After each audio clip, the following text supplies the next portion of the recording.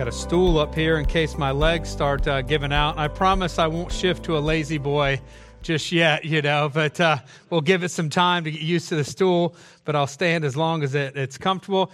If you didn't know, last Saturday I was working in my barn and was on a ladder, obviously not well placed because it fell, but I was leaning over my workbench and the ladder shifted a little bit.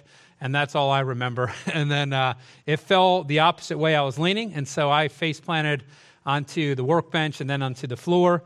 And I consider it a gift from God that I didn't hit my head, back, or neck. And so the brunt of the fall was my knee, shin, and my shoulder. And hopefully the knee and shin will just be bruising. The shoulder, I'll find out hopefully in a week. I try to push them to see me earlier, and the guy says, no, I don't want to see you until the swelling goes down. But I ended up having spider fractures on the top of my shoulder. I chipped a bone on the bottom and decided to rip the thing out of socket a good ways. So they were able to get it back in. It took them a little while. So in ER, they gave me tons of medicine. I always tell people I'm like a horse when it comes to medicine. You got to load me up. And then Abby Beam says, you're like a donkey because they're the ones that take medicines lower. So I just come to church. He strips that magnificent animal away from me and gives me a new one. And so I'm just trying to find one little semblance of dignity, and can't have it, So I'm like a donkey when it comes to medicine. And so I remember they worked on an ER about five tries. They couldn't get it back in, so went to surgery. And thankfully, they didn't have to cut it open. They did what is called a closed reduction, which is a fancy word for pop the shoulder back in with a surgeon. And so we'll find out how bad that is. But I'm just, again, grateful. It's important when something happens to recognize God's providence, and that's what it was. So many people are injured way worse when they fall down from different heights. And so I'm, again, grateful for what God has done, but it tweaks a little bit what I can do here, and at least I know now that Theron has to move all the tables and chairs. I don't know. I can milk this for a year or two, right? I'd move that, but I'm worried about my shoulder. So that's the salesman in me. Make the most of any situation. But either way, that's the update of where I'm at. Again, looking forward to finishing off spiritual boot camp. This would have been the last week, but we obviously will be 1 week longer than before. So this is the one about church, and we have worked through the Bible and its importance and why we should be in it, why we should be reading it personally.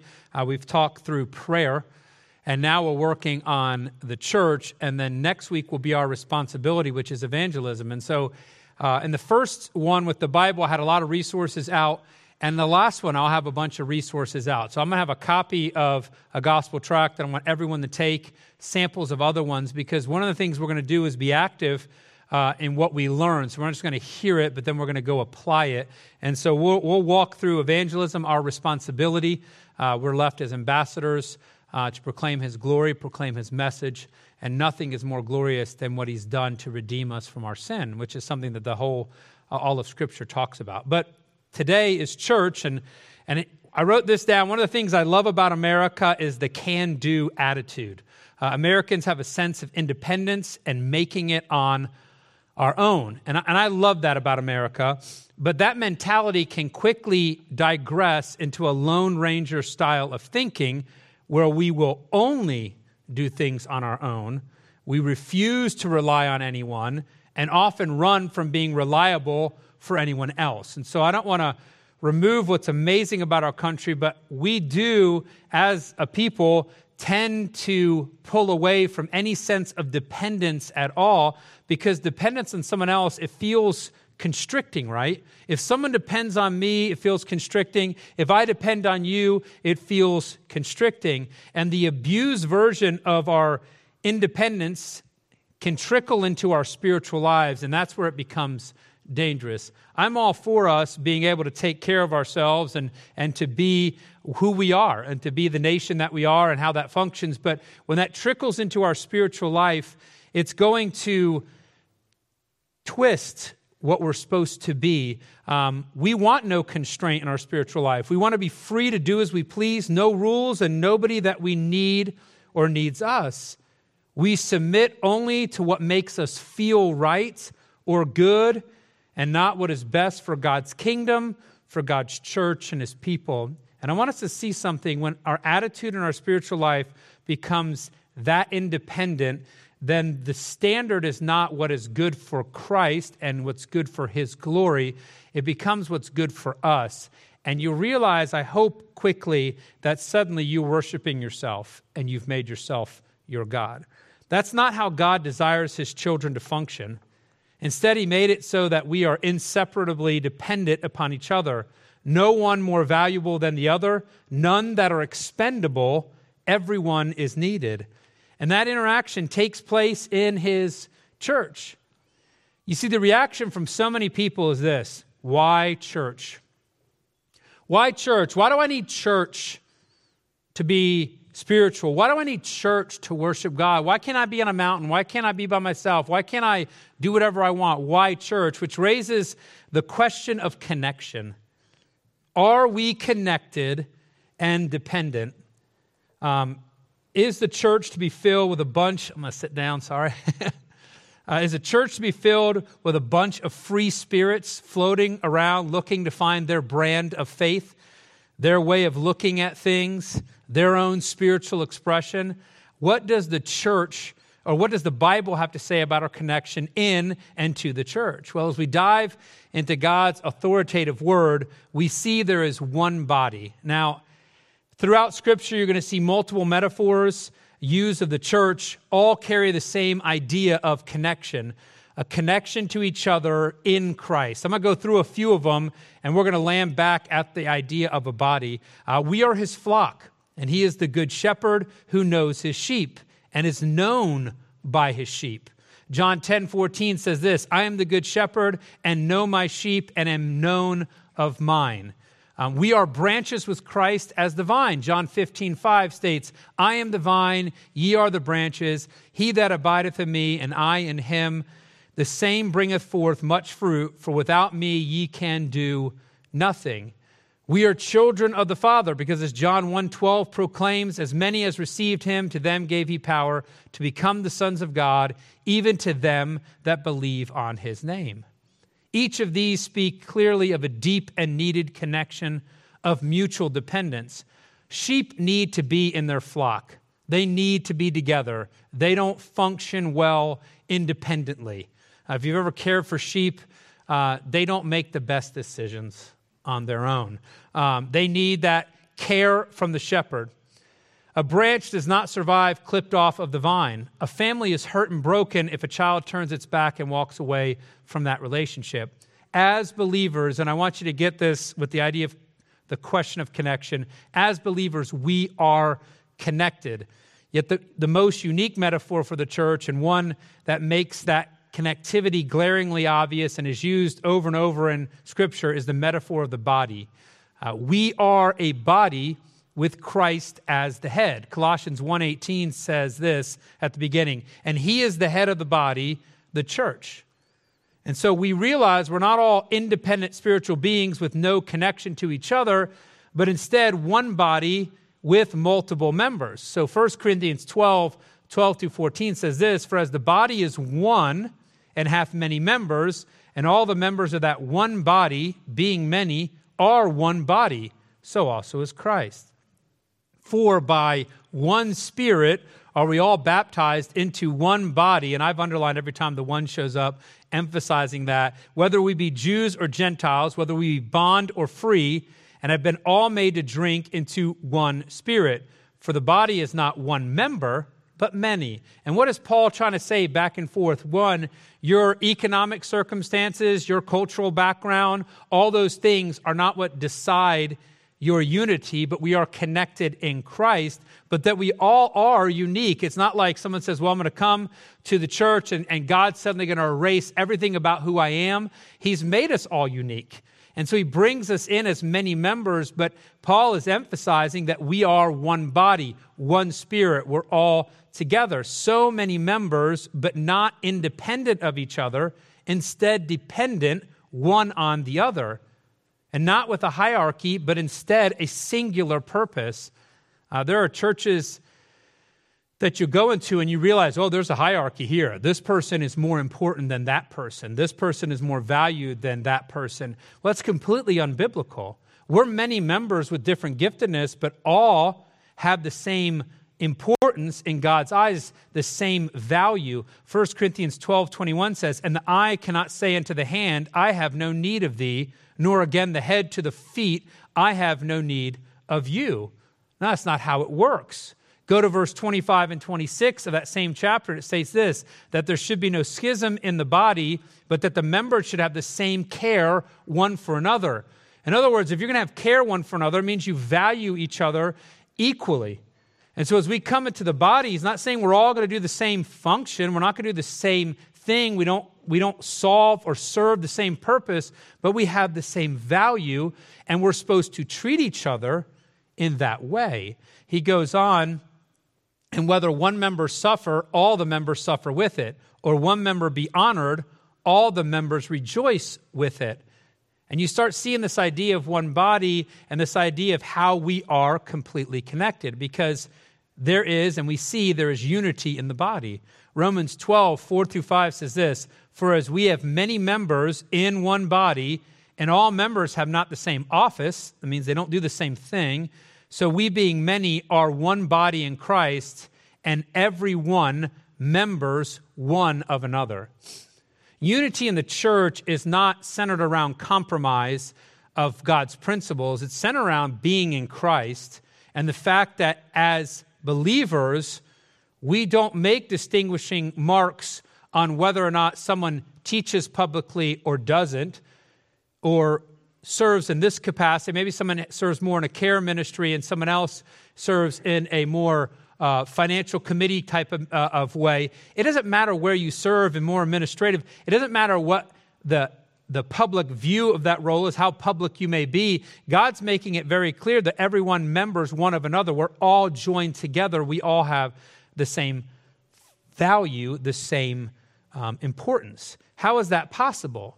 How is that even possible? Because if we look at our world standard, I mean, anytime you go into a business or anywhere you're going to go, you're going to see a hierarchy. There's going to be a standard of importance, and one's valued over the other. This is not a world system. You can't take what the world does in organization. I say this, I don't know if I say it all the time. Maybe I think it all the time and think I say it, or I've said it to myself, so I do say it all the time. But the church is not a business. The church is not an organization like we think of an organization. The church is a family. The church is a body. It functions that way. And nothing in the world is going to line up to that. Nothing in the world is going to compare to it. How is that possible? One, because we have been reconciled with God and man, which is the only foundation from which this unity is possible. You find any other level of unity, any other standard of unity, and it's not going to work. And you just have to look around our world, look around our country, look around even in our town, and you recognize that you try to make unity anything other than founded on Christ, and it's going to fall apart because we have a difference of opinion about things. We look at things different. We process things differently. Ephesians 2:11-16 says this, wherefore remember that ye being in time past Gentiles in the flesh, who are called uncircumcision by that which is called the circumcision in the flesh made by hands. In other words, you're Gentiles and they are Jews. That at that time you were without Christ, being aliens from the commonwealth of Israel and strangers from the covenants of promise, having no hope and without God in the world.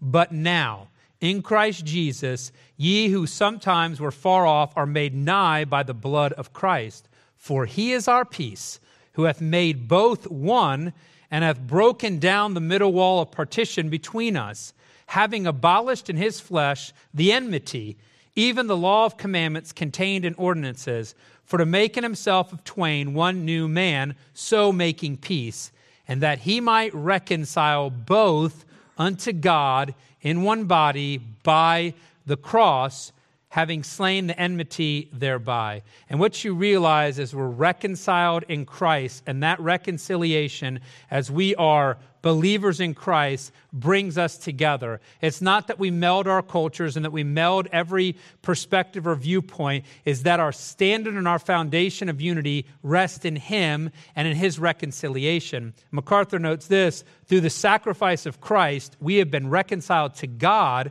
and to one another.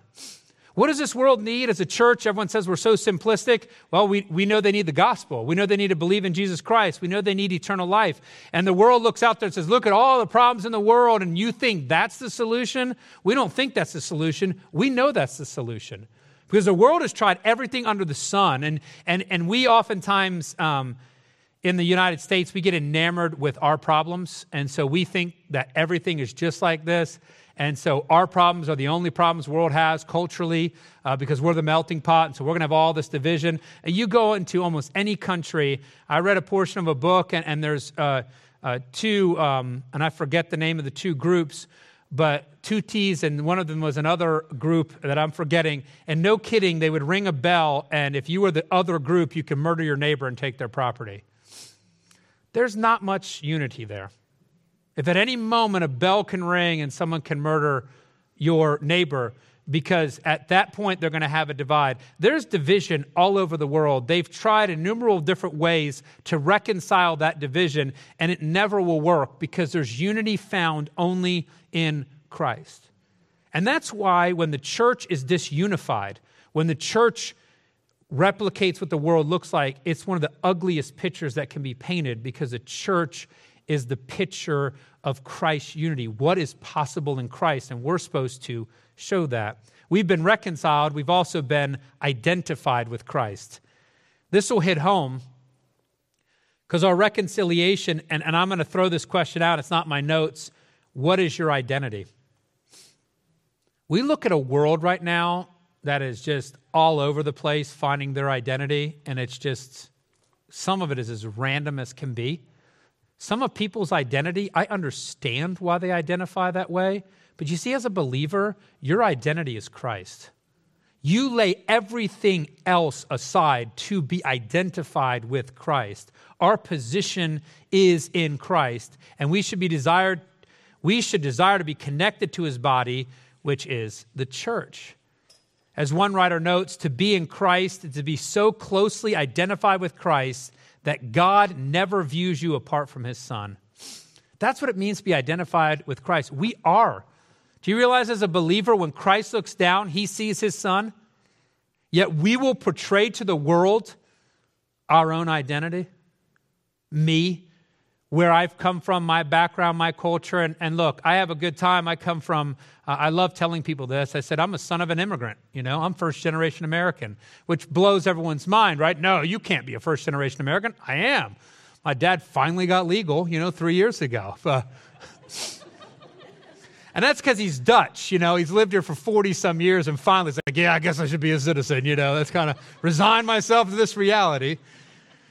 But the fact is, and I have a good time with my heritage. I pick on the Honas because they're German. I'll pick on anybody. It doesn't matter who you are. Now I know I need to pick on Abby about being Midwestern. I mean, there's a lot of things that I can dive into now. And I love culture, and I love that background. I love seeing other cultures and being a part of it and participating. But here's the reality. When God looks at me, He sees Christ. What I portray to the world should be Christ. That is my identity. Galatians 3:26, for ye are all the children of God by faith in Christ Jesus. And as His children identified in Him, we have, as 2 Peter 1:3 says, part of it says, given all things that pertain unto life and godliness. 2 Timothy 1:9-10 says this, who has saved us and called us with an holy calling, not according to our works, but according to His own purpose and grace, which was given us in Christ Jesus before the world began, but is now made manifest by the appearing of our Savior, Jesus Christ, who hath abolished death and hath brought life and immortality to light through the gospel. This is unity in the body because that body consists of those reconciled and identified with their Savior. And building from that point, we see there is now a desire to minister to the body. And that drives us, and I know I'll mention this a little later, I'm zeroing in on one illustration. There's a host of others that we can look at, but we are supposed to desire to minister to each other. Paul states in Romans 1:11-12, writing to that church, "For I long to see you, that I may impart unto you some spiritual gift." And here's the reality. We read that and we say, well, of course, Paul's going to show up. We expect him to give something to the church.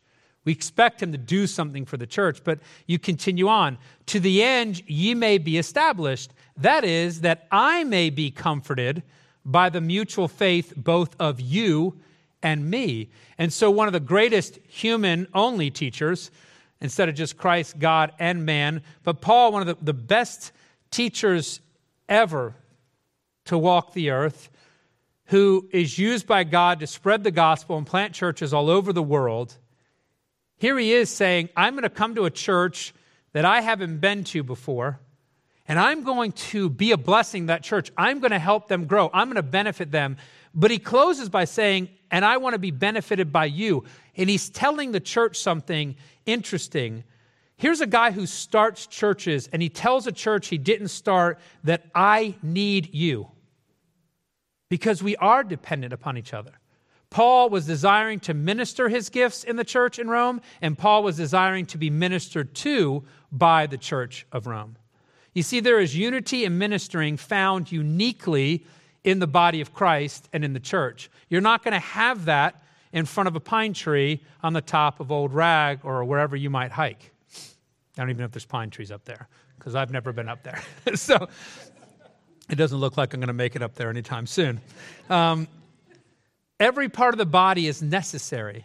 If you doubt that, ask someone who broke their arm and see how life is without the use of it for a while. And to make that illustration poignant, I fell off a ladder, so that I can tell you it's inconvenient.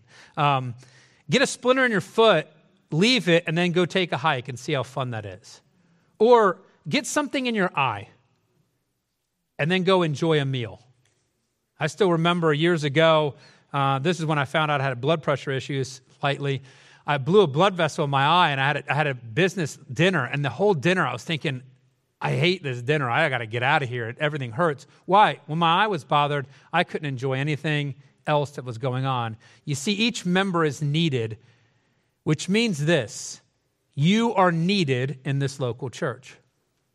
Because if Scripture tells us we're all needed, that we're all valued, that we all have a purpose, that we're to function as his body, that means you individually are needed in this local church. You fill a role, and when you're not functioning, it leaves a hole.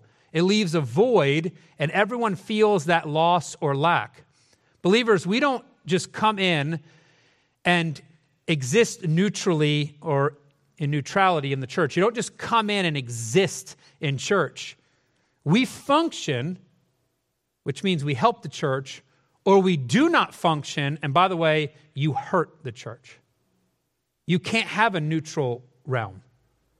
And so ask yourself this, understanding the concept of the church in light of a body and how it works, ask yourself, am I crippling the church? If you remove the idea of neutrality, the idea that you can just exist, then you're either functioning in the body and helping, or you're not functioning, which means you're hurting the body. God, I mentioned this, God has been gracious to City Light. There are gifted teachers that allows us to minister in a way that we're passionate about. We have Awana teachers that do a phenomenal job, and they're teaching kids, and we've seen God bless that. I consider the number of kids we have in Awana a gift from God, not skill on our part, but God giving us opportunity. And I love hearing from the teachers how they have capitalized on that opportunity. God's gifted our church. But if they don't exercise their gifts, if they're neutral, if they just exist, then it would hurt the church because we wouldn't have the blessing of that teaching. And so ask yourself, am I crippling the church? Am I helping or hurting? Now, I use the illustration of teaching because it's easy and it's quick to my mind because that's a role that I fill. But there's a host of other components of being involved in the church that are needed, that are critical. Are you helping or hurting? Which drives us immediately to the question of necessity, which is what people ask with the idea of why church, right? Is church really needed? Can't we all just be religious on our own? Can I just have my own religion? Can I just leave me be? Well, the scripture reading was on purpose. Hebrews 10, 24 through 25 commands church for us, saying, and let us consider one another to provoke unto love and to good works. Now, I'm not going to make this point, but notice how it starts. Consider one another. And notice that everything associated with church is thinking about the body, how I can be a blessing, how I can help them grow, how I can, whatever it may be, you're thinking of others. And then you go on, it says here, not forsaking the assembling of ourselves together. I just want you to realize in the early church, as the manner of some is, there's always been people that do that, but exhorting one another, and so much the more as you see the day approaching. And look, there's no escaping it. Scripture makes church an absolute necessity, because through church, and I like to put this pronoun in front of it, through his church, because we are his. This isn't our church, it's his church, and we belong to his church. The church is never the property of one individual or a group of individuals.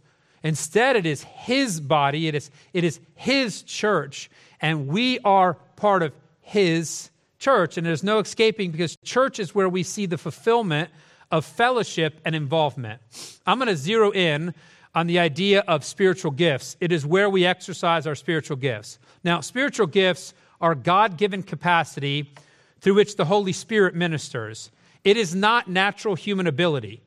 God may use your natural human ability in the exercise of your spiritual gifts, but your spiritual giftedness comes from the Spirit. These gifts are from the Holy Spirit. 1 Corinthians 12:11 states that in reference to those gifts. It says, all these worketh that one and the self-same Spirit. All these gifts that are listed before that, dividing to every man severally as he wills. In other words, the Holy Spirit gifts his church in the unique way that he deems necessary. This is not a selection. We don't decide our giftedness. The Holy Spirit decides that giftedness. Those gifts, and I'm going to list some: teaching, giving, administration, helps, mercy, and there's a host more, are for the benefit of the church. 1 Corinthians 12:7 says, but the manifestation of the Spirit, that's how he has gifted you, is given to every man to profit withal. The gifts are for the benefit of the church. This is not something I manipulate, that I brag, that I make my own. I exercise that giftedness in his body, in his church. That is the role that he's given. And we look at that, and oftentimes we see people will barter their skill set. They'll brag about their skill set. They'll elevate. And that's not his role. He's gifted you, and whatever he's gifted you to do, to use that for the growth of his body. That's why we're here. Yet Scripture goes into further details about what we do and how we help each other. It is where we minister. It is how we fulfill our responsibilities to each other. The list is quite long. I'm going to run through some things. Good luck keeping up if you're writing. So we're to confess our sins one to another, James 5:16. Encourage one another, 1 Thessalonians 5:11, Romans 14:19. Bear each other's burdens, Galatians 6:2. Pray for one another, again, James 5:16. Be kind to one another. You ever memorize that verse as a kid about kindness? Where do you exercise that kindness? It's supposed to be in the church, Ephesians 4:32. Be hospitable, 1 Peter 4:9. Serve one another, Galatians 5:13. Comfort one another, 1 Thessalonians 4:18. Forgive one another, Ephesians 4:32. Admonish one another, Romans 15:14. Teach one another, Colossians 3:16. Exhort one another, Hebrews 3:13. And love one another. And if you were here through the series of 1st, 2nd, and 3rd John, you can't escape the idea that you need to love one another. 1 John 3:11 says, for this is the message that you heard from the beginning, that we should love one another. But to minister to each other, to exercise our spiritual gifts, requires us to be a part of the local church. It requires you, and that's why Hebrews is such a critical passage, don't forsake the assembling of ourselves together. Don't forsake the local gatherings. Don't forsake that, because you need to be in the local church to minister. It requires you to be present, to be connected, to be involved. We need each other. We need the church to grow in Christ, to be accountable. By the way, the church needs us to lift it up, to pray for it, to minister to it, to love it. So here's the question I put down for us. Are we here enough to actually fulfill our responsibility of fellowship and involvement? Are we here enough to fulfill our responsibility of fellowship and involvement? Am I present enough to express real, consistent love for the body of Christ? And I put present in parentheses for this reason, because you can be here and not present. You can bounce in and out and not be present. You can hang around and not be present. Being present is getting to know the people God has placed around you. As Kelvin was praying, the relationships we talk about, that's what we're called to. The gospel is, and we're going to see that with evangelism, we're going to see how it's oftentimes to the people we know and the relationship we built. One of the reasons we pray through our salvation list, and it's family, friends, and coworkers is our focus, because that is your sphere of influence. That's where we've been placed. But we need to be present to exercise our gifts for the local church. I think we can see that the question of necessity is soundly answered. And again, these proofs are not everything that could be presented, but he's showing us the church is needed. You need to be a part of church. But how do we go about it? What does church mean? Which drives us to the question of practice. You see, each member, I might have flipped the page. There we go. Yeah. If you go from 6 to 5, the sermon gets awkward, just so you know. We go to the question of practice. I think it's helpful and important to take a glimpse at the early church and what they did. Acts 2:42 through 47 says this, "And they continued steadfastly in the apostles' doctrine and fellowship, and in breaking of bread and in prayers, and fear came upon every soul, and many wonders and signs were done by the apostles. And all that believed were together and had all things common, and sold their possessions and goods, and parted them to all men as every man had need. And they, continuing daily with one accord in the temple, and breaking bread from house to house, did eat their meat with gladness and singleness of heart, praising God and having favor with all the people. And the Lord added to the church daily such as should be saved." And I want to pull out a few things from that passage. One thing to understand in the early church, we're going to see, we're going to talk about this consistent practice of worship. Well, if you want to go all the way back to Acts 2, you see a meeting every day. As you work through the book of Acts and on through the New Testament, you're going to see, and I put this, we see a consistent weekly practice of worship. There's never a specific day mandated in Scripture. There's no command on that. And we'll look at the early church was meeting every day. But the pattern that unfolds to the New Testament was Sunday, the first day of the week. That's seen through Acts. I pulled a passage from 1 Corinthians 16:2. When Paul is writing to the church in Corinth, he's talking about a gift that they had promised to help, I think, the church in Jerusalem. And he tells them this. He says, "Upon the first day of the week, let every one of you lay by him, that there be no gathering when I come." In other words, he says, when we're going to gather for worship, bring your gift with you. Be there. And so we see this idea, if we look at the practice of church, the question of practice, we're going to see a consistent weekly practice of worship. And we notice that in that practice of worship, they gathered to hear the word of God. That was the apostles' doctrine, the foundational content for the believer's growth and maturity, and it was taught faithfully. Why do we preach through Scripture at City Light? Why are we adamant about the teaching we provide through Awana, through Youth 180, on Wednesday night, on Sunday morning? Why is it constantly from Scripture, expositional preaching going through? Because that's what the church does. They taught the doctrine faithfully. They gathered to fellowship, and they gathered to pray. On top of that, we see the consistent exercise of the ordinances. As the church was first launching at Pentecost, many were believing and being baptized. Acts 2:41 says this, "Then they that gladly received his word were baptized. And the same day there were added unto them about 3,000 souls." Acts 2:47b states, "And the Lord added to the church daily such as should be saved." And so we see the ordinance of baptism woven into the fabric of the early church. And just as a part of these people coming to Christ and expressing that in baptism, a public profession of their faith. And that's one of the ordinances of the church that's exercised in the church.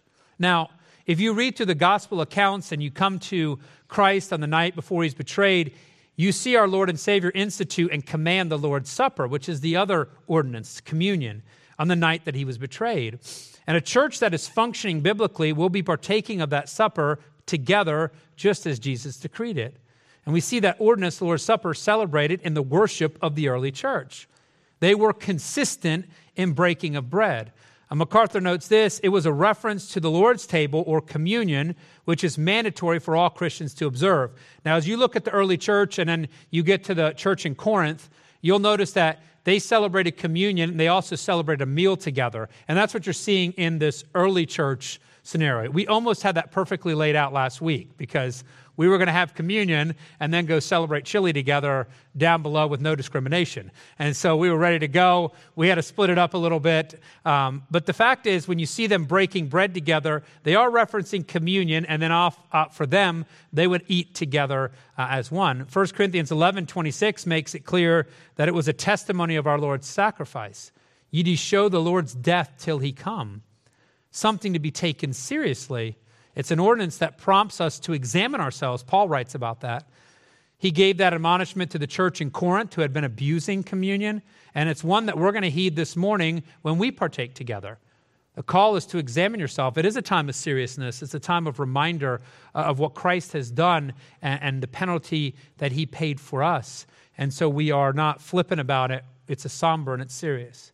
But do not miss that these ordinances are practiced in the church. They take place among the believers gathered for worship. So what is the point surrounding the question of practice?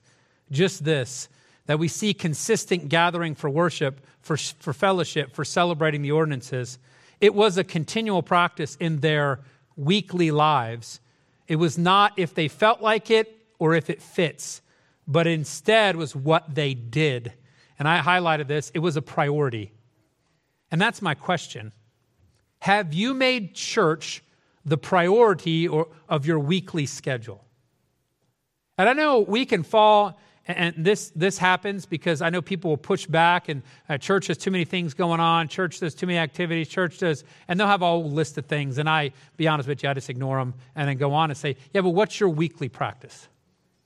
And the thing is it a priority of your life? Because that's what we see here. By the way, there wasn't an Awana program in Acts 2, and there probably wasn't, no doubt, no Youth 180, and there's a host of things that we do that are ministries of the church, but here's the thing that is mandated, that is shown to us, is that there was a consistent gathering together, and it was on a weekly basis for worship. But for that to take place in your life, it has to be a priority of your life. And so that's why the question, have you made church the priority of your weekly schedule? I want to challenge you, if you haven't, do so. How do you do that, Kenny? It's really easy. Show up on Sunday. Make that a no cancel. That's what happens. That's making it a priority of your weekly schedule. One writer noted that the main goal of the church is to let God work and build his kingdom as we obediently submit to his word and spirit. But that means you need to be consistently involved in your local church. It must be a priority of your weekly schedule. It has to take precedent. It has to be valued. One, I want you to realize it is a command that you do that. And two, you need it for your spiritual health. It must be where you find and desire to find fellowship and involvement. What do I mean by that? It's where you seek your friends. It's where you seek your connections. It's where you seek your relationships. It's where you exercise your spiritual gifts and encourage and exhort your fellow believers. And you see that the huge component of church is our involvement with each other. Yes, the preaching of the word takes a priority and precedent in the worship service, but it is not the end of it. We are to encourage each other and come alongside of each other and minister to each other and grow our relationships with each other, so that we can fulfill what God has called us to do, which we'll again talk more about next week. It must be seen as critical. You are part of the body of Christ, and you recognize that a distant and casual attendance and participation will cripple and hurt the church. I want you to see that as you walk out. That when you decide as a believer to not engage, that you're actually hurting the church. That you're hurting God's body. And I know how it can happen. It's not hard for this to happen. And I mentioned the word distant or casual, because sometimes we might have been hurt and we'll pull back. And Satan's chuckling because he knows that hurts the body. But we fixate on what's taken place in the past, and we fixate on maybe what's happened. And why that doesn't bring any benefit is because it accomplishes you pulling back or your family pulling back. And so I hope we can be discerning believers and evaluate. This is not me pushing you, and that's why I want to make sure I say it, to sign up for VBS or Awanas or to be a teacher or to work in the nursery. It's not pitching for you to, and I think these are all important things, but that's not what this is about.